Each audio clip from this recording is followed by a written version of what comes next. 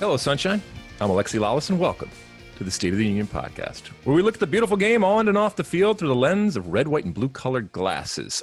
This week, we'll be talking about the Dutch decision. We'll be talking about how that affects other leagues, including the Bundesliga. We'll be talking about the great Arsene Wenger and his legacy. We'll be talking about World Cup themes / songs. We'll also be doing our combined all-time United States national team. That's both with the men and the women, and that'll be fun. We're going to have a draft and have some fun with that and so much more. But first, joining me, as always, my friend, my colleague, my guiding light, David Mossy, a soccer savant and a Fox Soccer researcher and writer extraordinaire. Mossy, how are you on this Sunday morning?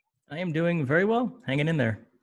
What is the latest? Because as we make it through the week, either by text or by social media or any other form of communication out there that that is so prevalent right now, and even more so because of what we're all going through, people get a hold of me, and inevitably we start talking about what we had discussed on the pod or just in private about what we are watching, what we are binging, and it's always an interesting topic to hear what you are doing. I have a couple of things that I want to mention, but first, how is your binging? How is your television viewing going while we are on lockdown here? Last Monday, I had one of the most emotionally draining nights of television in my life. I watched the series finale of The Plot Against America, then a riveting episode of My Brilliant Friend, into the season finale of Better Call Saul. 3 intense 1-hour dramas right in a row.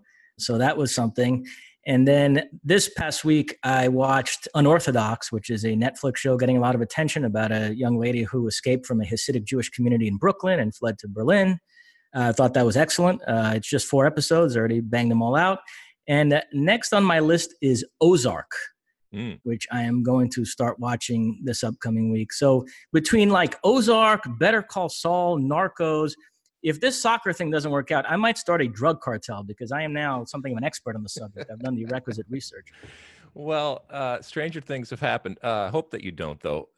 Okay, so, and a lot of these things that you're mentioning violate my principle and my rule of while they may have come to the end of a season, they're not necessarily the end of the entire show, right? So the end of Better Call Saul, now you're just waiting for the next season. Is that what's happening now, or is it completely done? There's one more season, 13 episodes, and who the heck knows when that's going to be because this might delay production of it, and so that's another thing. Look, I know, as you know, my rule is I don't watch until it's completely done. But even saying that, at the very least, if I were to watch something, I would want to know when that next season is coming about. You know, now in this day and age, I mean, back in the olden times, we used to know exactly when the new season was starting, and you had the fall and the premieres and all that kind of stuff. But that now there's no rhyme or reason. I guess there's no time anyway right now. Days, months, time doesn't matter anymore in the world that we live in. Not that it ever mattered for the TV production that goes on right now. All right, so a couple of things that I have watched, good and bad.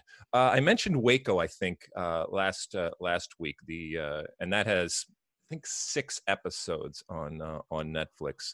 And my friend Keith Costigan actually took it was a tepid type of recommendation, but still, if we weren't in this lockdown right now, I'm not sure I would be recommending it, but it gets you through a few days and stuff like that. I finished that, and as I had said before, it's way too long, but in this day and age, what is too long anymore, right? So, but I think it's still worth it. I didn't learn a whole lot, and I thought it was slanted in a certain way, as to be expected. But it was still entertaining. But it was much more of a docudrama and a glorified television version. I mentioned that. So that's the okay.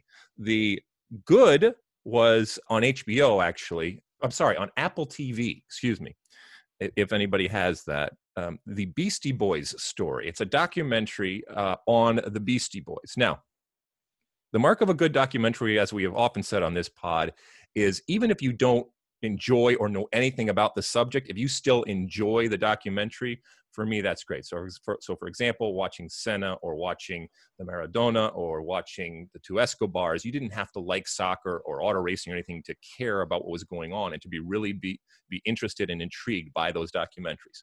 The Beastie Boys documentary, for me, is that type of documentary. First off, I am not a Beastie Boys fan. I grew up knowing what the Beastie Boys are, but it just never appealed to me. Having said that, this was really, really interesting. Two of the three Beastie Boys are on stage. And what they did was they did a night where they filmed on stage in front of a live audience this retrospective of their career with audiovisual aids. And so it was much more of an actual performance and a concert, if you will, with a look back. It was really fascinating. It was really artistic and creative in the way that they did it, but it also lived up to what a documentary needs to be. So that was really, really good. I recommend that highly, even for people that don't necessarily like the Beastie Boys. And if you like it, it's right up your alley to understand where they came from and how it all happened. And then I don't know if you know this, Mossy, but Arnold Schwarzenegger, you know him, right? I love Arnold. And certainly his movie career is vast and long. But what I didn't know was there's all of these movies that he did. Remember when he was governor? Obviously, he had to go back and make some money, and some of them were more high profile, but he cranked out a bunch of movies that in the olden days, once again, you would say it goes directly to tape, right? Directly to the video store, direct to video type of things. So he's got this whole collection of movies that he's been in over the last couple of years that for the most part aren't great, but I have taken to watching them. One of them is called Aftermath. It's on Netflix. It's actually a fascinating true story based on true events. If you want to read up on it, but the movie is not great, and it was a couple hours that I'm never going to get back. And specifically because Arnold, we all know is Arnold, and I love him, but he's limited as to what he can do. This would have been so much better if it hadn't been Arnold actually in this. Even though I love Arnold, and it's not that he can't do drama and he can't do interesting things, but it just didn't work in this one. So, but we continue to watch different things. Is there anything now that you are looking forward to in the next week or so that is either coming online, or are you just waiting and savoring or waiting to access? Well, we're taping this on Sunday morning. Tonight, we've got the next two episodes of The Last Dance, the ESPN documentary. Yes. About the Chicago Bulls. I've still got Killing Eve on BBC America. My Brilliant Friend, as I mentioned, there's still a few episodes left of that season. So yeah, I've got some things going on. So the Jordan doc, they're just putting out 2 episodes each week. Is that what happens? So we've done 1 week, so 2 of them. I think there's 10 if I remember correctly. So I got another 4 weeks or 3 weeks before all 10 are out, so I can actually watch it, and then I can join the conversation. And different episodes are devoted to different players. Apparently, one of the episodes tonight is the quote-unquote Rodman episode. Ooh. That will delve into Dennis Rodman and also the Chicago Bulls rivalry with the bad boy Pistons. So I know you're not the biggest NBA fan, but that might be something that would resonate. That may interest me. You're talking bad boys now. You're talking my kind of language there. All right, Mossy, enough of this talk. Shall we talk about some soccer? Are we ready to light this candle? Yep. All right. As you know, each and every week, we often kick the pod off with my State of the Union. But in this lockdown type of scenario, as we have been now for, I've lost track of how many weeks, we go right into the talk and right into the news that is happening. Even though nobody is actually kicking a ball yet in terms of the professional game on the field for us to talk about, there is still plenty of happening in the world of soccer. And we're going to start it off with news coming out of Holland, the Netherlands, if you will, and the Eredivisie, is that pronounced correctly, Mossy? I always worry about that, the first division over there in Holland. Mossy, tell the folks what's happening right now and the news over the last week. Okay, so the Eredivisie, the Dutch first division, was planning to come back in mid-June behind closed doors, but the Dutch government extended the ban on sporting events until September 1st. So at that point, they decided that they could not finish this season, and they'll just start the next season come September. And so the question then became, do you void this season altogether, or do you recognize the table as it is? And what they did, which was interesting, they kind of split the difference on it. They did not award a champion. Ajax was in first place. They were level on points with AZ Alkmaar, but ahead on goal difference, but they were not awarded the title. And they are not doing promotion relegation, but the Champions League and Europa League berths will be handed out based on the way the table was when play was stopped. And that's important because UEFA do not want these countries to void this season. And the hammer they've been holding over everybody's head is that they've been saying, we might not accept the team that you send to the Champions League and Europa League next season if we don't approve of the method by which they qualified. And so the Eredivisie is doing is saying, we're going to recognize the table as it is for that. So that satisfies UEFA. And then whether we award a champion or not, or do promotion and relegation, that's none of UEFA's business. That's for us to decide on our own. So it's an interesting sort of path they've laid out here for other countries that have been sort of struggling with this decision. So that's kind of where we are right now. All right. So I don't know how to say well done in Dutch, but if I could, I would say well done. And we talked over the last couple of weeks that as these leagues try to figure out what they are going to do and what they are going to be, the concept of fairness and being fair is going to get thrown around. And the reality is that no matter what happens, the good, the bad, in between, it's never going to be fair. And that is a reflection on the unprecedented times that we have. This is a situation where you're trying to make the best of a crappy situation. And at all times, no matter what you do, somebody is going to complain. People are already complaining in the form of considering legal options, whether it's AZ and the fact that they were there and not getting the opportunity to possibly pip Ajax at the end there, or others that just feel that this is unfair and feel aggrieved. And usually it comes down to money, and it comes down to the business that is behind all of this. But also the fact that that there's no pro or rel, there's no promotion or relegation. It's one thing not to have relegation. It's another thing not to have promotion. I've seen people talk about how that for this instance, what you do is you don't punish people for not having every opportunity to stay in a division, but you do reward people for the work that they have done that would have potentially propelled them into that.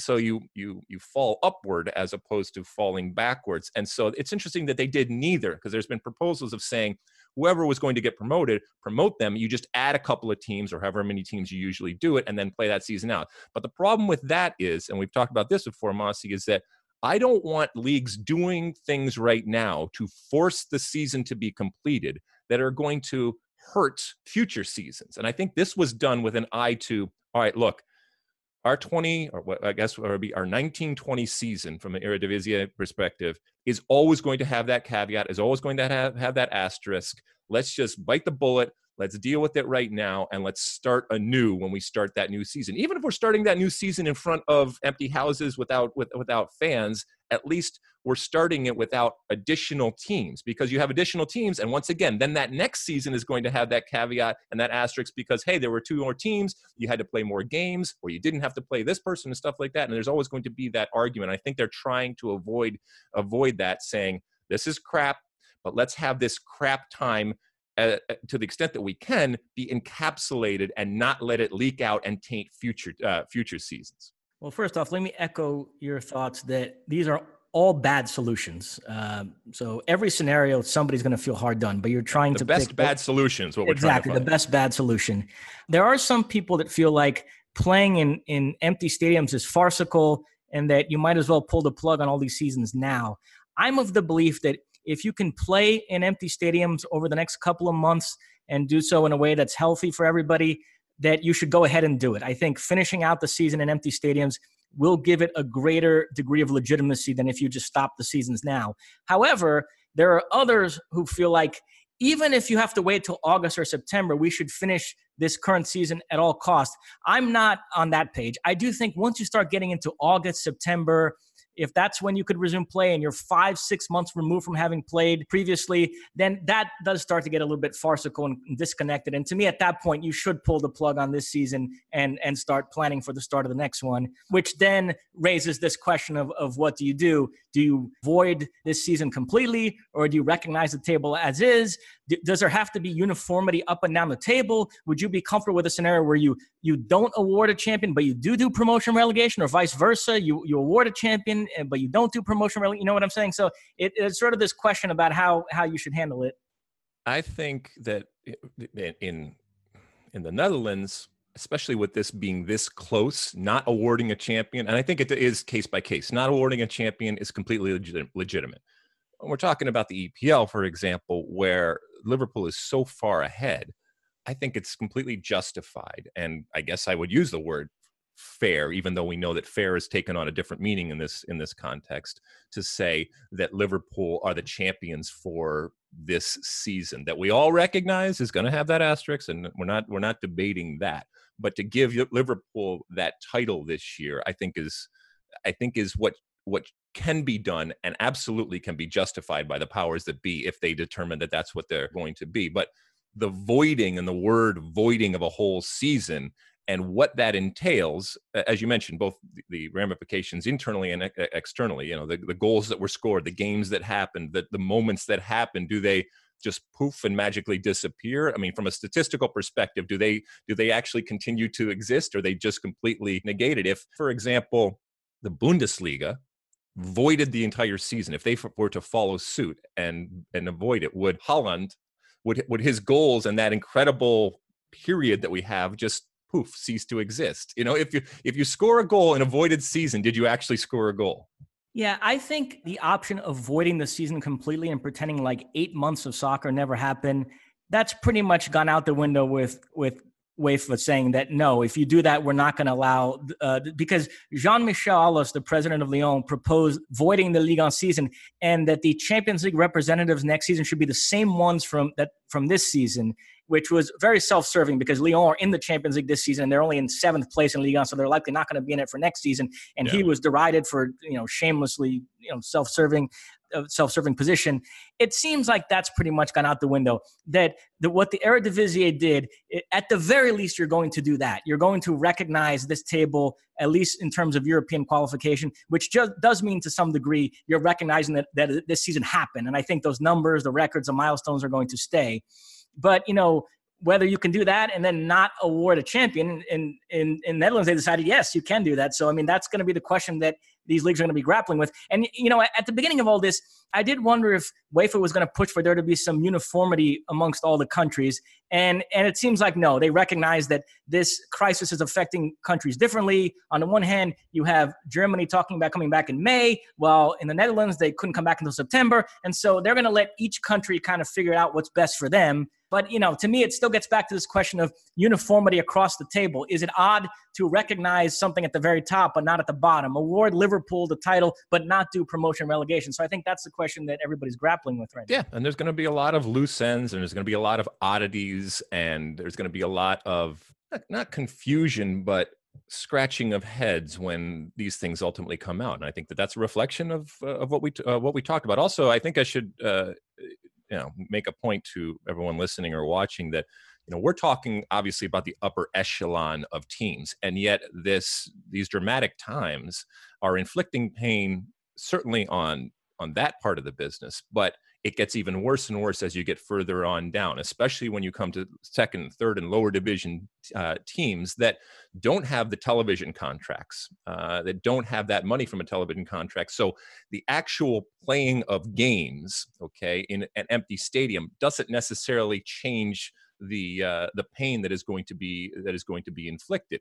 And so when you have lower division teams and teams that require and rely so much on that game day revenue, whether it's ticketing, whether it's concessions, whether it's merchandise, parking, the marketing that comes with the game day type of marketing that happens, all of those different things that you can't satisfy, then that equation and that business equation, it starts to be very, very different than for the elites of the world, if you will, when it comes to the first divisions out there, and what they are considering and what they are calculating when it comes to putting on these games going forward. So, this isn't I guess it is a kind of a doom and gloom. While I remain cautiously optimistic that we will get back to playing soccer, the ramifications are going to be long lasting, and there will be pain felt throughout our sport at all levels and in all countries because of this, because it is a tenuous at best type of existence that a lot of these teams have. And without that revenue and without that season long of revenue that is so closely associated and tied to having people in the stadium, and what happens when you have those for 20 or 25 dates through the year, it starts to change the economics and the business very, very quickly. Anything before we finish up here, Mossy? Well, just very quickly on MLS, if you're going to try to abide by the current calendar, then it looks like they are going to have to explore some sort of tournament scenario, all games played in the same location. But there are those, I'm sure you've heard them on Twitter, that think this is now the perfect opportunity to switch to a quote unquote European calendar. And by the way, there's a similar debate going on in Brazil where they've been dealing with this question of whether or not to conform to the European calendar. What do you make of that debate? Well, unless the coronavirus has somehow magically changed the seasons that we have. It doesn't change the challenges that are the very reason, and a big reason why MLS in this case, or other leagues, I don't know what their reasons are, but I'm talking about MLS, and many of the leagues in the US recognize that it's very difficult to sell the game even in the best of circumstances. And it gets more difficult, especially in some of these places where either people just don't want to come out and watch soccer in the depths of cold winter. And it's very difficult to sell that type of thing. And it's one thing if you're from a warm area where you can do it, but put yourself in their shoes and in their seats trying to sell that on a continual basis. So I don't see this as changing. I don't see everyone perking up from an MLS perspective saying, hey, this is a opportunity here. This is a silver lining from this moment that will enable us to change. If they wanted to change, they had plenty of opportunity over the years to change and to do that. If it is this, as I said, this panacea or this magic bullet, then they had plenty of opportunity to change. But I don't see this, albeit unprecedented in time, being the catalyst for making that change. Do you? No, I agree with you. No. All right. Well, listen, things continue to come out, and we just had the latest pushback of a date when it comes to Major League Soccer and the opening of training facilities, and so these dates get thrown out there, and they are targets. They are optimistic targets at best, but we all know, especially relative to the safety, that's the most important thing, and leagues have to work within the restraints and the confines and the regulations of their countries. And so just because a league says that they would like to do this doesn't mean that is actually going to happen. This is a fluid type of situation that we're going through here. Fingers crossed from a Bundesliga perspective, which I guess right now would be the first one to come online to actually play games. Fingers crossed that it continues to head in that direction and that we get to see the Bundesliga teams actually kicking a ball and what that looks like, and that the players and the personnel involved are safe, and that this is, as we've said many times, this canary in a coal mine type of situation that provides a template for at least a return to people kicking the ball. I know it's not normal, and I know it's not what we're used to and traditional, but maybe this is the start of some professional sports, not just soccer, but professional sports coming back to give us that escape that we all know pales in comparison to everything else. But we will see going forward. All right, moving on. Ask Alexi. All right, let's move on to some Ask Alexi. You know that portion of the show when you use that hashtag Ask Alexi and you send us your comments, questions, and concerns out there on all the social media platforms, the Twitters, and the Facebooks, and the Instagrams, and I guess TikToks and all the different places out there. I don't know if they have that out there, but you use that hashtag Ask Alexi or Ask Mossy for that matter, and you send us through, and we pick 3 as we're about to do here, and we read off some questions and some comments and concerns. What do the people want to know this week, Mossy? First up, at SC5145, which one would you choose to start a team, Dempsey, Donovan, or McBride?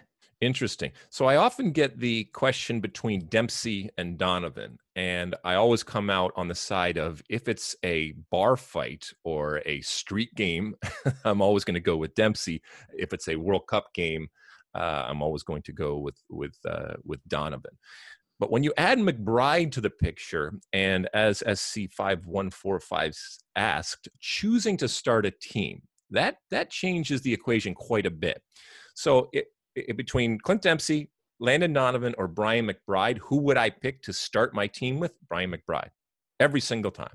And this is why I would pick Brian McBride. So you're choosing to start a team, and theoretically, this first choice is somebody that you're going to be able to build around. So obviously, they have to have the ability and the talent. I think all 3 of those in equal parts, but in different ways, have as much talent as we have seen from Americans over history.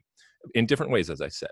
Brian McBride, right now, if I look at those 3, he's the only one that I actually know what position he plays, okay? And that in and of itself, there is a value to. So Brian McBride, we know one of the greats when it comes to the air. He didn't get a lot of credit for the work that he did in terms of holding the ball up, and he was much better with his feet than people gave him credit for, but certainly in the air, just incredible prowess. And so automatically, I have an idea when I put Brian McBride in my team, how we are going to play, because you have someone that is going to provide that outlet in terms of possession, but you have also someone that loves the ball in the air, either to actually go on goal or to flick on. And so there is in Brian McBride already there is a style of play, as opposed to Clint Dempsey, who we know famously, Bruce Arena said he tries shit. Okay, but that's not a style of play, trying shit, okay? And then you have Landon Donovan, who is efficient and one of the greats, but he doesn't carry a team. And he doesn't dictate how your team is going to play. So for me, it would be Brian McBride if I was choosing to start a team, because when I make that pick, I know immediately what kind of team I am going to get. All right. Mossy, would you agree with that, or would you have anything to add to that? Does my rationale make sense? It does make sense. I think I would still go Donovan. I just think he's the most gifted player of the three. And well, that's a different question. Okay. You're right. But okay. All right. What else, Mossy? Next up, at the Smiths, 1986. 2 years ago this week, Arsene Wenger left Arsenal. What do you feel being overseas is his legacy? Evidently, he has a legacy in England, and now this guy's wondering all the way over here in America, is his legacy any different? Have we somehow, has it been changed in some way? No, I mean, when I think of Arsene Wenger, I think of one of the great managers in history of the game, but in particular, obviously, he will forever be tied to Arsenal and what he was able to do. We know that it almost is two different chapters in the first part, which not only was successful, but was historically successful and really came to define him. And in doing so, define what Arsenal was in that period. The success, the teams, the way that they went about it, the consistency that they had. And then the second chapter of that story is where it gets murky. But in doing so, I think for me, it only confirmed or reaffirmed how important he was to not just Arsenal, but an ever-changing landscape of what football, soccer, and where Arsenal fit in. He was able to make that transition from what he knew and was very, very good at to the I don't even know if this is a word, the businessification of the sport to a much greater degree than we had ever seen. And he had to evolve and change. But in doing so, his legacy and his reputation took a hit. And some of it was fair. Not all of it was fair. But to answer your question, I don't think that, look, and if you were born at a different time, you don't have the context and the understanding of what came before. And so you'll only look at Wenger, especially in social media, where he was getting just criticized every single day and Wenger out and all that kind of stuff. Then you'll have a warped perception of what he actually was, what he is, and how important he was, not just to Arsenal, but to the game and obviously to the evolution of the EPL. Mossy, thoughts? Yeah, the nature of these things is that the farther removed you get from it, the good outweighs the bad. The good endures more, and rightly so with Wenger. As you mentioned, he's an immensely important figure in Premier League history because of the kind of player that he started to bring to the Premier League and the kind of football that Arsenal played. And obviously the success, 3 Premier League titles, 7 FA Cup crowns, the Invincibles, and all the rest. I will say, though, a couple things. While with Manchester United, we look at their failing as their inability to preserve that winning culture and winning identity that Sir Alex Ferguson had instilled. I think when you look at Arsenal the last couple of years, their failing has been the inability to move away from the staleness that had set in during the last few years of Arsene Wenger. So as much of a legend as he is, you see a club that's trying to kind of disassociate from him in a way, at least in terms of what the last part of his career was there. So that's kind of an interesting dynamic. Also, I would say, Wenger, he's in his 70s now. He's was just appointed FIFA's director of global development. So nobody would begrudge him if he just wanted to focus on that and ride off into the sunset. He keeps saying, though, in interviews that he misses it and he wants to get back to either management or a front office position. And yet he's had a couple of opportunities here that I think would have been interesting that he's turned down. So I think he's sort of caught in between. Part of him wants to do it. Part of him doesn't.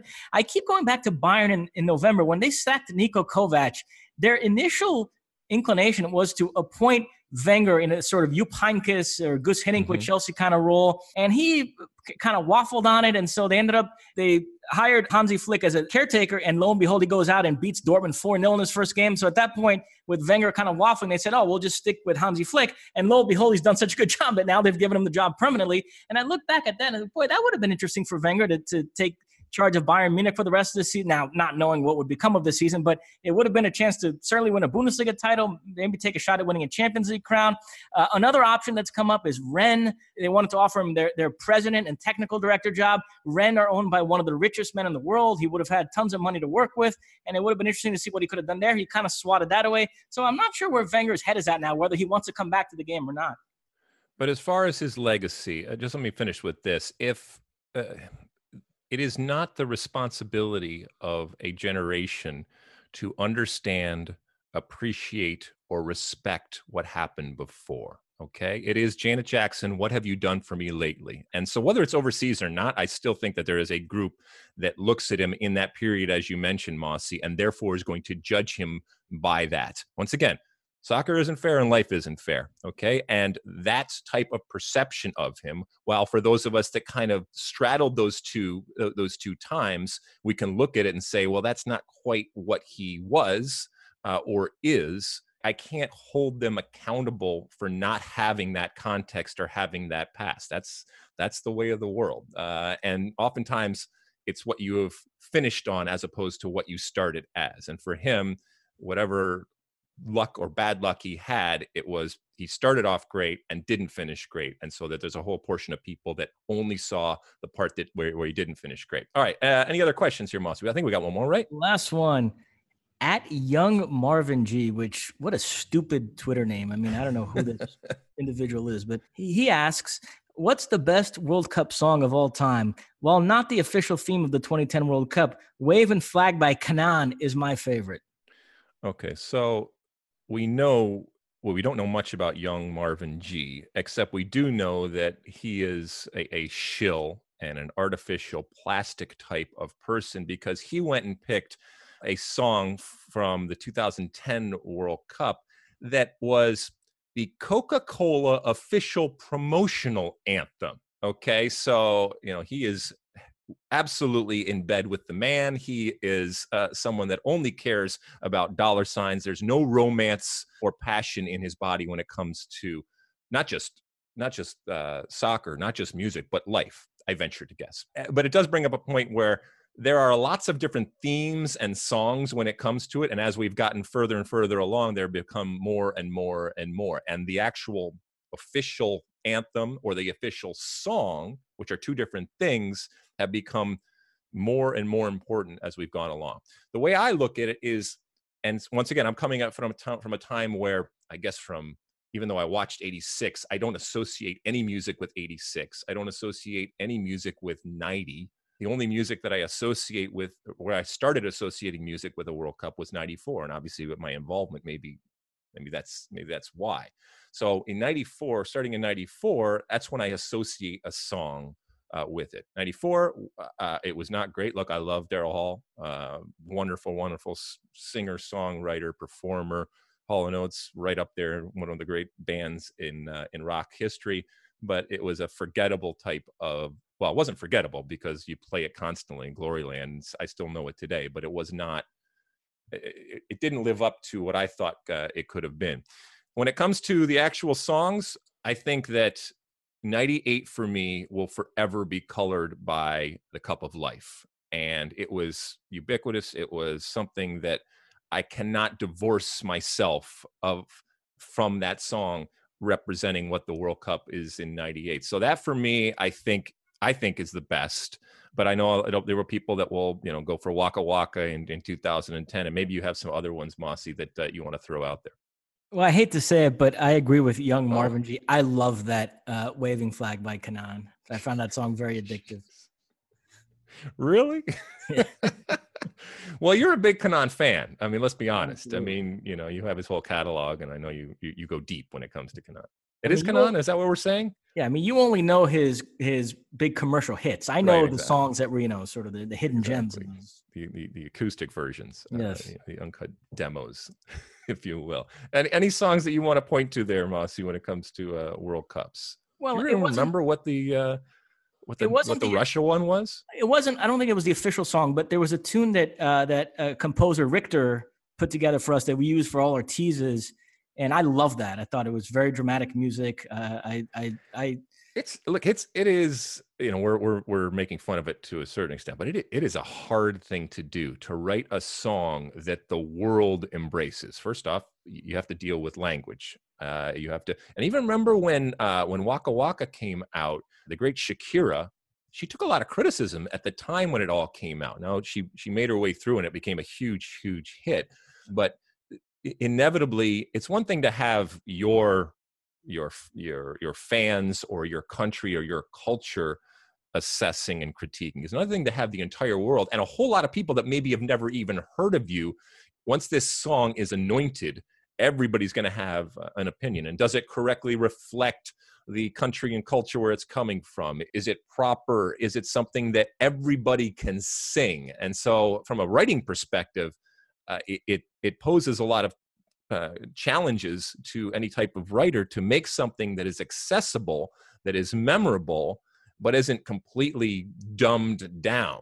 And I think that, Ricky Martin and obviously the writers of that song in 1998, The Cup of Life, I mean, that's a good song even without the World Cup, and that it was representative of the World Cup in the way that they used it. That's where they were, I think they were hitting on all cylinders right there. And but it doesn't always happen. And the fact that Desmond Child, one of the great writers and producers out there, was part of that writing team should come as no surprise. Ricky did the right thing and made sure he got the best, as did FIFA, and they got a song that immediately brings you into what that World Cup was in 1998.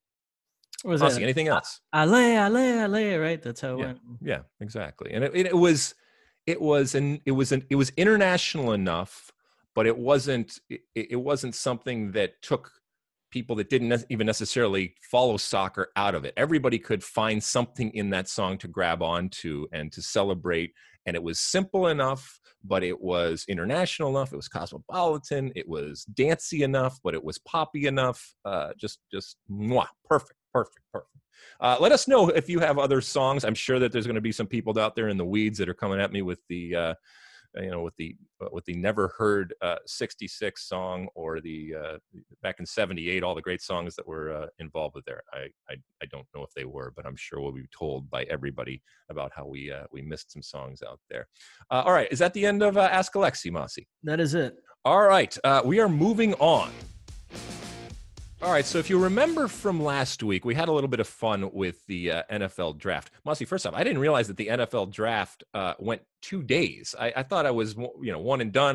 Because I tuned in and I checked it out. It was okay. It was interesting. I thought ESPN actually did a very good job of televising it. But we also had some fun last week with our draft, and we thought, let's continue on.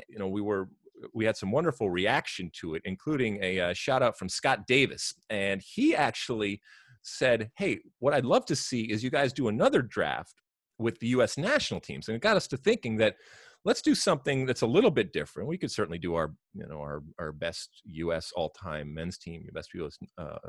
Women's team. But we said, let's combine it.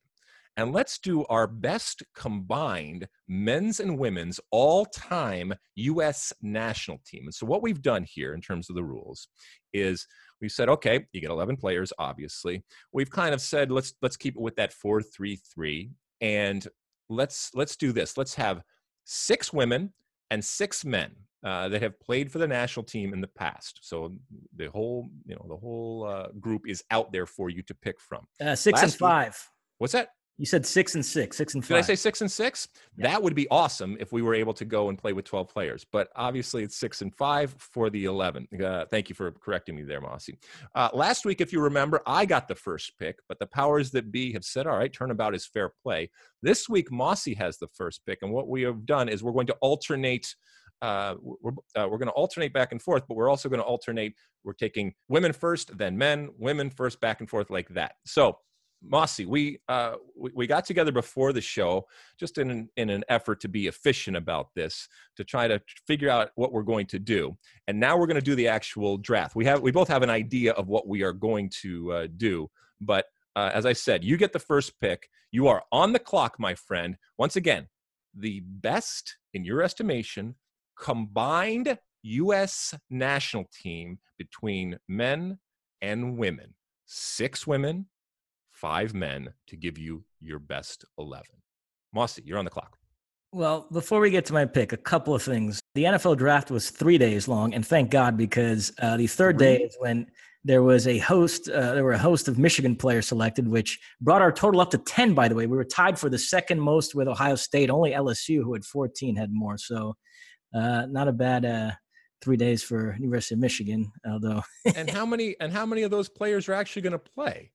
Not many, because they were, like I said, they were mostly late round picks. So the odds of them having significant careers. Well, I only made it through a little bit of the first day, but I did my American duty. All right. Although there was a Michigan player that was famously a 6th round pick in the 2000 draft, and he went on to have a pretty good career, which will continue in Tampa Bay this upcoming season. Are you familiar with who I'm speaking of? Yes, I am, because they show that picture, that 360 picture of him without his shirt on constantly, that evidently is part of the draft, right? They put you in your underwear and then they take a picture of you and they do a 360 thing. Yes, that would be Tom Brady, the great Tom Brady. Correct. And before we get to the soccer thing here, just one thing. You mentioned the response to our global draft last week. I received a lot of tweets from people tweeting me their best 11 with Messi and Ronaldo both in it. So I don't want to insult the intelligence of our listeners. I think Alex Dow just did a really poor job explaining when he posted this segment on Twitter what the rules were. But I think people think you went off and picked your best 11 in the world. I went off and picked mine, and then we compared it. No, we were drafting against each other. So Alexi had the first pick. He chose somebody. That player was then off the board and not available to me. So we couldn't have any of the same players. So right. as is the case with what we're about to do right now. Exactly. So just because I don't pick somebody, okay, doesn't mean that I wouldn't have picked them. Okay, there are people walking around right now that think you wouldn't have Messi on your world best 11 team and I wouldn't have Cristiano Ronaldo. I mean, that's not a great example, but okay. Okay. Yeah. My first pick, which has to be a U.S. women's player, I am going to go with Mia Hamm, and I am going to put her as one of my front 3. We'll figure out formations at the end, but just know for now that Mia Hamm is going to be one of my front 3. The great Mia Hamm. And any reason for that pick other than she's great? Well, I think she is in the conversation for greatest women's player of all time, so it's hard not to go with her number 1 in a draft like this. All right, I will say that this was much more difficult than I thought it was going to be from a strategic perspective, and I have made these picks out of strategy. I want to win a game that I am playing, and that is reflected on the page. So, once again, just because I don't pick a player doesn't mean that I don't like them, or doesn't mean necessarily that they aren't great players. Okay, but in my 11 here, I was very strategic, and I'll explain along the way why I made some of these picks. My number 1 pick is Tobin Heath. Okay, I have had the incredible privilege to actually play in a game and multiple games with Tobin Heath pickup games, and I have seen what she can do and her ability up close. Obviously, we've seen it from afar in terms of what she can do in the women's game, and I think she would have no problem being in this type of environment. And with her attitude and her passion and her ability to beat people and her ability to be up for the challenge, I think she would relish this opportunity. So she is my number 1 pick, Tobin Heath. Put it in ink right there in my starting 11. I'm gonna play her on the right side of a 4-3-3. Okay, so my next pick then has to be a man, per the rules. And I am going to select Eddie Pope for the center of the fence. Bastard. I felt it important to lock up that male center back spot because it is slim pickings there, as you know, Alexi. Not a lot of good options. Yes, it is. I mean, it's scorched earth pretty much since the mid-90s. Let's be honest. But I actually had Eddie Pope as my number 1 pick, so you have already taken somebody that I would have taken. So, all right, but I will move on. My second pick is going to be on the other side of the field. So I'm going to have Tobin on the right-hand side of that top 3. I'm going to have the great Landon Donovan on the left-hand side for a number of reasons, not the least of which he's very, very good. He also, in his new capacity as coach down there in San Diego, has gone and hired women. Not necessarily that anybody else has to do that in order to make my 11, but I'm looking at everything. I'm looking at things on and off the field in terms of my assessment of these players and how they would function in this type of environment where you have both men and women playing in a starting 11 for the United States. And I think that because of the player that he is and because of his actions, I think that he would be more comfortable and more amenable to a situation like this. So I'm going to go with Landon Donovan. Okay, so for my next pick, I took Michelle Akers, who I said earlier, Mia Hamm in the conversation for the greatest women's player of all time. I think Michelle Akers is there too. In fact, the Hamm versus Akers, who's the greatest U.S. women's player of all time, is a really fun debate, which I found, being in Paris in the summer of 2019 for the Women's World Cup and sort of asking different people who are close followers of U.S. women's national team over the years. It's a really fun debate that kind of splits the fan base a little bit. It is. And there's another, we were talking earlier in the pod about how people have, sometimes, misconceptions. And when you don't live through a time, you don't appreciate or understand how good and how skillful and how important some of these players are. And just because of time and when they happened, sometimes they don't get the credit and the respect that they deserve. But that's the way the world works. All right, number 3 now. I'm going to pick Julie Ertz, okay, as one of my midfield destroyers. We know what she can do. We've seen it. Also, given her marital situation, if anybody understands the psyche of male athletes, it is her. And so I think that she would not only bring what she already has, but also an understanding and a management that will be incredibly valuable to my midfield and to my team in terms of the dynamic and the communication that's going on. Okay, my next pick would be Tab Ramos. A very wise colleague of mine once said of Tab Ramos, he was a man before his time. Tab Ramos is a guy who, whenever, the current generation of U.S. fans makes a big deal about Christian Pulisic and the transfer fees that he's commanding and the interest from teams like Chelsea, it's always pointed out to me from people in your generation that had Tab Ramos come along today, he'd be like a 60 million euro player for Chelsea. So he was that good. Okay, so you're going with Tab off the board for me. That's a pity because I probably would have taken him. Somebody who was not a man out of time, but I am still going to pick him because I think, for those of you that follow him, he's a wild card, but also one of the great strikers and finishers, whether it's in the run of play or on free kicks, has children that play, including daughters, at a high level. So I'm going to go with Eric Winalda as my 4th pick, right up top. Eric Winalda up top. So I already have my top 3 filled in. Landon Donovan on the left, Tobin Heath on the right, and Eric Winalda up top. I don't rate Winaldo that highly as a striker, but I will say he's the best on-air co-host I've ever had, for sure. Well, there's no doubt about that. Next up for me, back to the women, I'm going to go with Becky Sauerbrunn. So I've now locked up my center back pairing, Eddie Pope and Becky Sauerbrunn. Okay. Yeah, so I'm concentrating most of my efforts still up the field. I have not even delved into the back yet, but okay. So you have Becky. That's a good pick, Mossy. That's a really good pick. All right, I'm going to go with the great Christine Lilly in my midfield 3 along with Julie Ertz, just because she is, I think, at times underappreciated. And having said that, for the amount of accolades and praise that she does get, I still think that she is underappreciated. And so I think she would be a wonderful addition to my midfield right there in front of Julie Ertz, who's cleaning up behind her. Okay, my next pick is Steve Cherundolo at right back. We've talked about him before. A wonderful career. So he slots in the back line, and so far includes Cherundolo, Pope, and Sauerbrunn. That's good. It's a good back. It's a good back 4. I'm going to, with my 6th pick here, I'm going to complete my front 6 here, I guess. I'm going to go with the great, and he was a great until he was cut down by injuries, John O'Brien. Right now, he's moved on with his life. He's a clinical psychologist. I think he has a doctorate in clinical psychology. So he understands, once again, the psyche of this type of situation. I think he would be operating on a different plane, not just his physical abilities, but his mental abilities to understand the dynamics that exist in this type of situation. I'm going to have him also in my midfield. So my midfield 3 is Lilly, Ertz, and O'Brien. Okay, my next pick is Carly Lloyd, who I am going to play as kind of an attacking midfielder. Like I said, we'll figure out the formation at the end, but I have her as one of my midfield 3, which might be a little bit of a stretch, but we'll go with it. Got it. Okay. All right, that's good. What am I going to pick? I'm going to pick as my 7th pick on the left-hand side. Now I'm going to get into the defense here. Crystal Dunn. Okay. you can teach all sorts of tactics and you can teach technique and all that kind of stuff, but ultimately the ability to play multiple positions, and as we saw this summer, an ability to play that left back position with her speed, I think that is going to be key. I got her right behind Landon Donovan, so there's that overlapping potential right there. Also the covering with that type of speed when Landon gets caught out of position, which we know is going to happen at some point.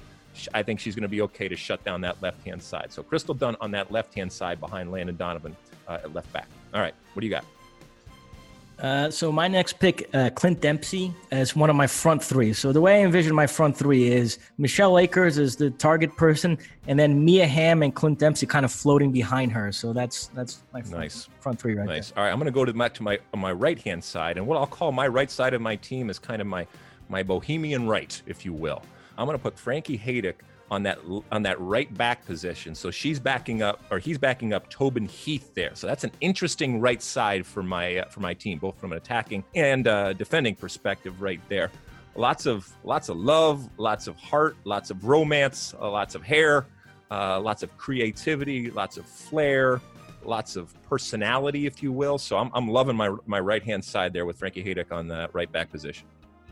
My next pick is Julie Foudy to complete my midfield three, which is Foudy, Tab Ramos, and Carly Lloyd. I know that's a bit unbalanced, but you generously let me get away with it. No, I'm gonna let you get away with it for now because I'm gonna kick your ass on the field. Okay, I mean I'm gonna control the entire midfield. Okay, and we all know that's the engine.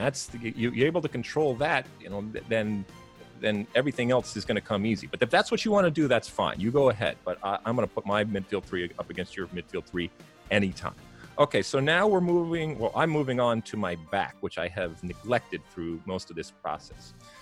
I went back and forth as to have a male or female goalkeeper. And what I've come down to is for my ninth pick, we are picking females right now. So I'm going to pick Hope Solo in goal. I'm going to need her to step it up. And that's saying a lot from one, if not the greatest goalkeeper and one of the great American players ever to play the game. But I'm going to need her to step it up. I don't want any, problems on or off the field. I don't think that is going to happen because I love the fact that Hope Solo, when it's on the line, she comes to play. I think she will look at this with a chip on her shoulder. And that's the type of player that I want. And I think it's going to be reflected in her ability to save the ball in this type of environment. I think that while she's already at an incredible level, I think this will only propel her to an even better level. And you would see a Hope Solo that we hadn't seen and didn't even fathom actually existed. So I'm going to go with Hope Solo in goal. And I will go with Tim Howard with my next pick. So I will fill my goalkeepers. And we talked about the Mia Hamm, Michelle Akers debate. The U.S. men's goalkeeper three-way Tim Howard, Brad Friedel, Casey Keller debate is, you could rank those three any which way. But I went with Howard. I think club and country, he has the slightly better overall resume than the other two. So I went with him as my goalkeeper. Okay, I have two picks left. And I have to pick a male right now. I'm going to pick Carlos Bocanegra, longtime captain and center back for the men's national team. He's got that nice left foot over there on that left-hand side with Dunn and Landon. So I'm going to go with Carlos Bocanegra right there. I think that's a solid choice. And I will close out my team with Kelly O'Hara at left back. Okay, that's good too. And I will close out my team with Christy Pierce. We knew her for many, many years, and certainly when she was doing for the most part, when she was doing the great things, and one of the reasons why I picked her was her great ability. We knew her as Christy Rampone. So she didn't go forward. That's not what she was all about. She is just there to defend. She loves to defend. She's one of the greats of the game when it came to defending. Incredible longevity, incredible durability, and ultimately incredible talent. So I'm happy with my back four there of Dunn, Hope, Rampone, Pierce Rampone, and Frankie Haydick.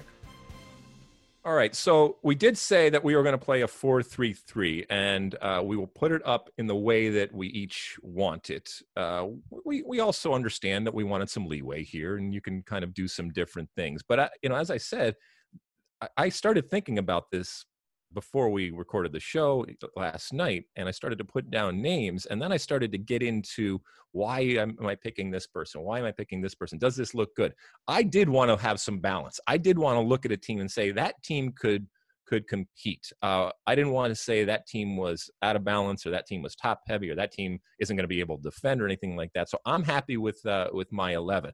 And hey, you can do this on your own. You can get with a friend and go back and forth and find out what 11 you come up with. As you we're going to go back and forth. And so just because we don't have somebody in our 11 doesn't mean that we wouldn't pick them. But let us know what you would do with your 11. Tag somebody else out there and do your own type of draft. It's not as easy as it sounds or as you think. It makes you think about the attributes that each player has. It makes you think about, the positives and negatives of each player. And it makes you think of how would it ultimately look if we took the field as a united American team with both men and women? Would that be something that you would want to see? Would that be something that would be entertaining, that would be interesting? Is that something that possibly could happen in the future? I don't know. I'd like to see it. I don't know about you, Mossy, but I'd like to see it. What about you? Well, the two notable omissions for me, two players that going into this exercise, I would have thought if they were available, I would have definitely jumped on them. And somehow, as you mentioned, it's hard that you start running out of spots quickly. Claudio Reyna is nowhere to be found here. I sort of had it as if two of my three midfielders were going to be women. That left one spot for a man. It sort of came down to Tab versus Claudio Reyna. I went Tab. Are you okay with that? Is that I am, and then that's not a knock on Claudio. I like you said, I was doing this, and I started running out, especially when we went with 6 and 5. We could have gone with 5 and 6, but we just decided to go with 6 and 5. And there's, as I say all the time, we are human beings, and we come with our inherent biases and histories when it comes to these things. And so you're thinking about it as a human being, and you're trying to say, well, would this person actually be able to do something here? Or if this actually played out, would this person naturally move over here? But this is, I don't know. I thought it was a really cool exercise. And I had then a fun time doing it. I went Akers over Wambach, which was one that I sort of agonized over. And then Megan Rapinoe also wasn't picked, which is a bit surprising. Listen, I know she's somebody who, is it fair to say, I don't want to get anybody upset here, but her level of fame is sort of disproportionate to her ability. She's a very, very good player, but you wouldn't consider her strictly as a player on the level of a Mia Hamm, Carly Lloyd, Michelle Akers, right, in terms of the U.S. women's sort of pantheon. I think it's not a problem. It's just the reality that when we think about Megan Rapinoe, the image and the personality and all the off-field type of attention, it tends to take precedent. It tends to color everything that we say or see about her as a soccer player. If Megan Rapinoe, if all that she was judged on was the actual soccer, she would not be the icon and the star that she is right now. And that's not to say that she's not a great soccer player. She is. And the goals that she scored, the awards that she has won, the success that she has brought, just from a pure soccer standpoint, that puts her in an echelon that absolutely is fair to talk about her as one of the greats of the game. But she transcended the sport because of the things she said, the things that she did, and then she accompanied it with great performance on the field. But without one of those things, we're not looking at her in the same way. And I'm happy that it happened to her, because she has used that power, and she has, in her way, made soccer more important, and made soccer more accessible, and made soccer more successful. Ultimately, that's what I want. And I want it to be in America. I want it to be from an American player. And that's what she has done. But you're absolutely right in that the way that we talk about her and view her is very, very different because of the personality and the star that she has become, and all of the different things that surround her that have nothing to do necessarily with actually kicking the ball. And it's not her fault. It has nothing to do with fault. She plays that up, and she has used that to her advantage. And believe me, I know about doing that. and I don't begrudge her that. That's wonderful. That's wonderful. So, and we will never be able to separate that. So that's a good thing. Mossy, anything else? Well, one last thing I want to get in before your final thoughts, because I'm still getting a lot of tweets about this, even several weeks later. History now remembers it as if I didn't like season 2 of the Sunderland Till I Die documentary. So I do want to clarify my comments there because I'm getting crushed on Twitter for it. I liked it. I liked season 2 very much. Thoroughly enjoyed it. I thought it worked great as a sequel to season 1, but I did talk to some people, including yourself, who didn't like it as much. And I was trying to sort of take a step back and understand where those people might be coming from. And I thought, well, maybe I liked it so much because I had seen season 1. Maybe as a standalone documentary, it wasn't quite as good as the first season. So that's all I said. And yet I've got people tweeting at me about how great it was. I'm an idiot. And what are you talking about? So I just wanted to get that off my chest and clarify my thoughts. So what I hear is that you hate Sunderland. Okay. Both as a team and just as a concept. All right. Yeah. I mean, I didn't think it was that good. So, and I didn't think it was, and don't have me assess it after seeing the first season if you're not willing to have me compare and contrast with it. I don't think you can stand it alone unless you don't watch the first season, and then you can make that assessment. But this is a continuation. You want to make it a completely different documentary and a completely different show? Fine, go ahead. That's fine. But that's what I was given. And I think it's completely fair to compare and contrast it with that first season. But we know that sometimes things are taken out of context, Mossy, and sometimes you are painted into a corner that you don't deserve. I hope you're going to be okay. You're not going to cry, are you? Are you going to be all right? No, I'll be all right. All right. It's going to be okay. It's just people voicing their opinion and their, difference of opinion. And that's part of what makes our country great and our world great. Okay, that people have that platform to be able to tell you how badly you suck. Okay. All right, we've come to the end. Anything else, Mossy, before we go? And I give you my one for the road here. No, that's it. All right, so my one for the road here is I was thinking back about my past in soccer, and it's an interesting course. Maybe not. Maybe it's not interesting. I don't know, but I was thinking about the concept of leverage as it pertains to sports and as it pertains to life. And as you go through life, you learn these phrases, and then you actually learn what they mean in practice in life. And so I'll tell you about the first time that I learned about leverage, and it's directly related to the sport of soccer. For those that have listened before, you know that I attended the great institution of Rutgers University, exit 9 off the Turnpike in New Jersey, the State University of New Jersey. I was incredibly fortunate to be able to go there. I went there as basically a walk-on in that I wasn't a scholarship, and I was at the agriculture school for the first 2 years of my existence there, not because I wanted to be at the agriculture school, but because that's where the only place that they would let me in. So for the first 2 years, I was in the agriculture school, but I was playing for the team. I was the captain of the team. We went to the Final Four. I was All-American. So from a sports perspective, it had gone very, very well for me. But I wasn't on scholarship, and I wasn't at the place that I needed to be in order to major in English, which was a different college within the Rutgers University college system. It was very, very difficult at the time for normal students, shall we say, to transfer what they call a dean-to-dean transfer, where you go from one college to another college, even within the actual university system. But that's what I needed to do in order to major in English. I walked into my coach's office, and I said, "Hi. This is what I've done over the last 2 years.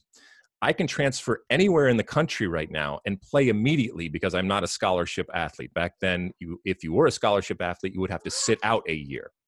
I was able to transfer immediately to any place, and there were plenty of places now after they had seen what I had done on the soccer field that would gladly have me. Within 24 hours, okay, I had both a dean-to-dean transfer and a scholarship.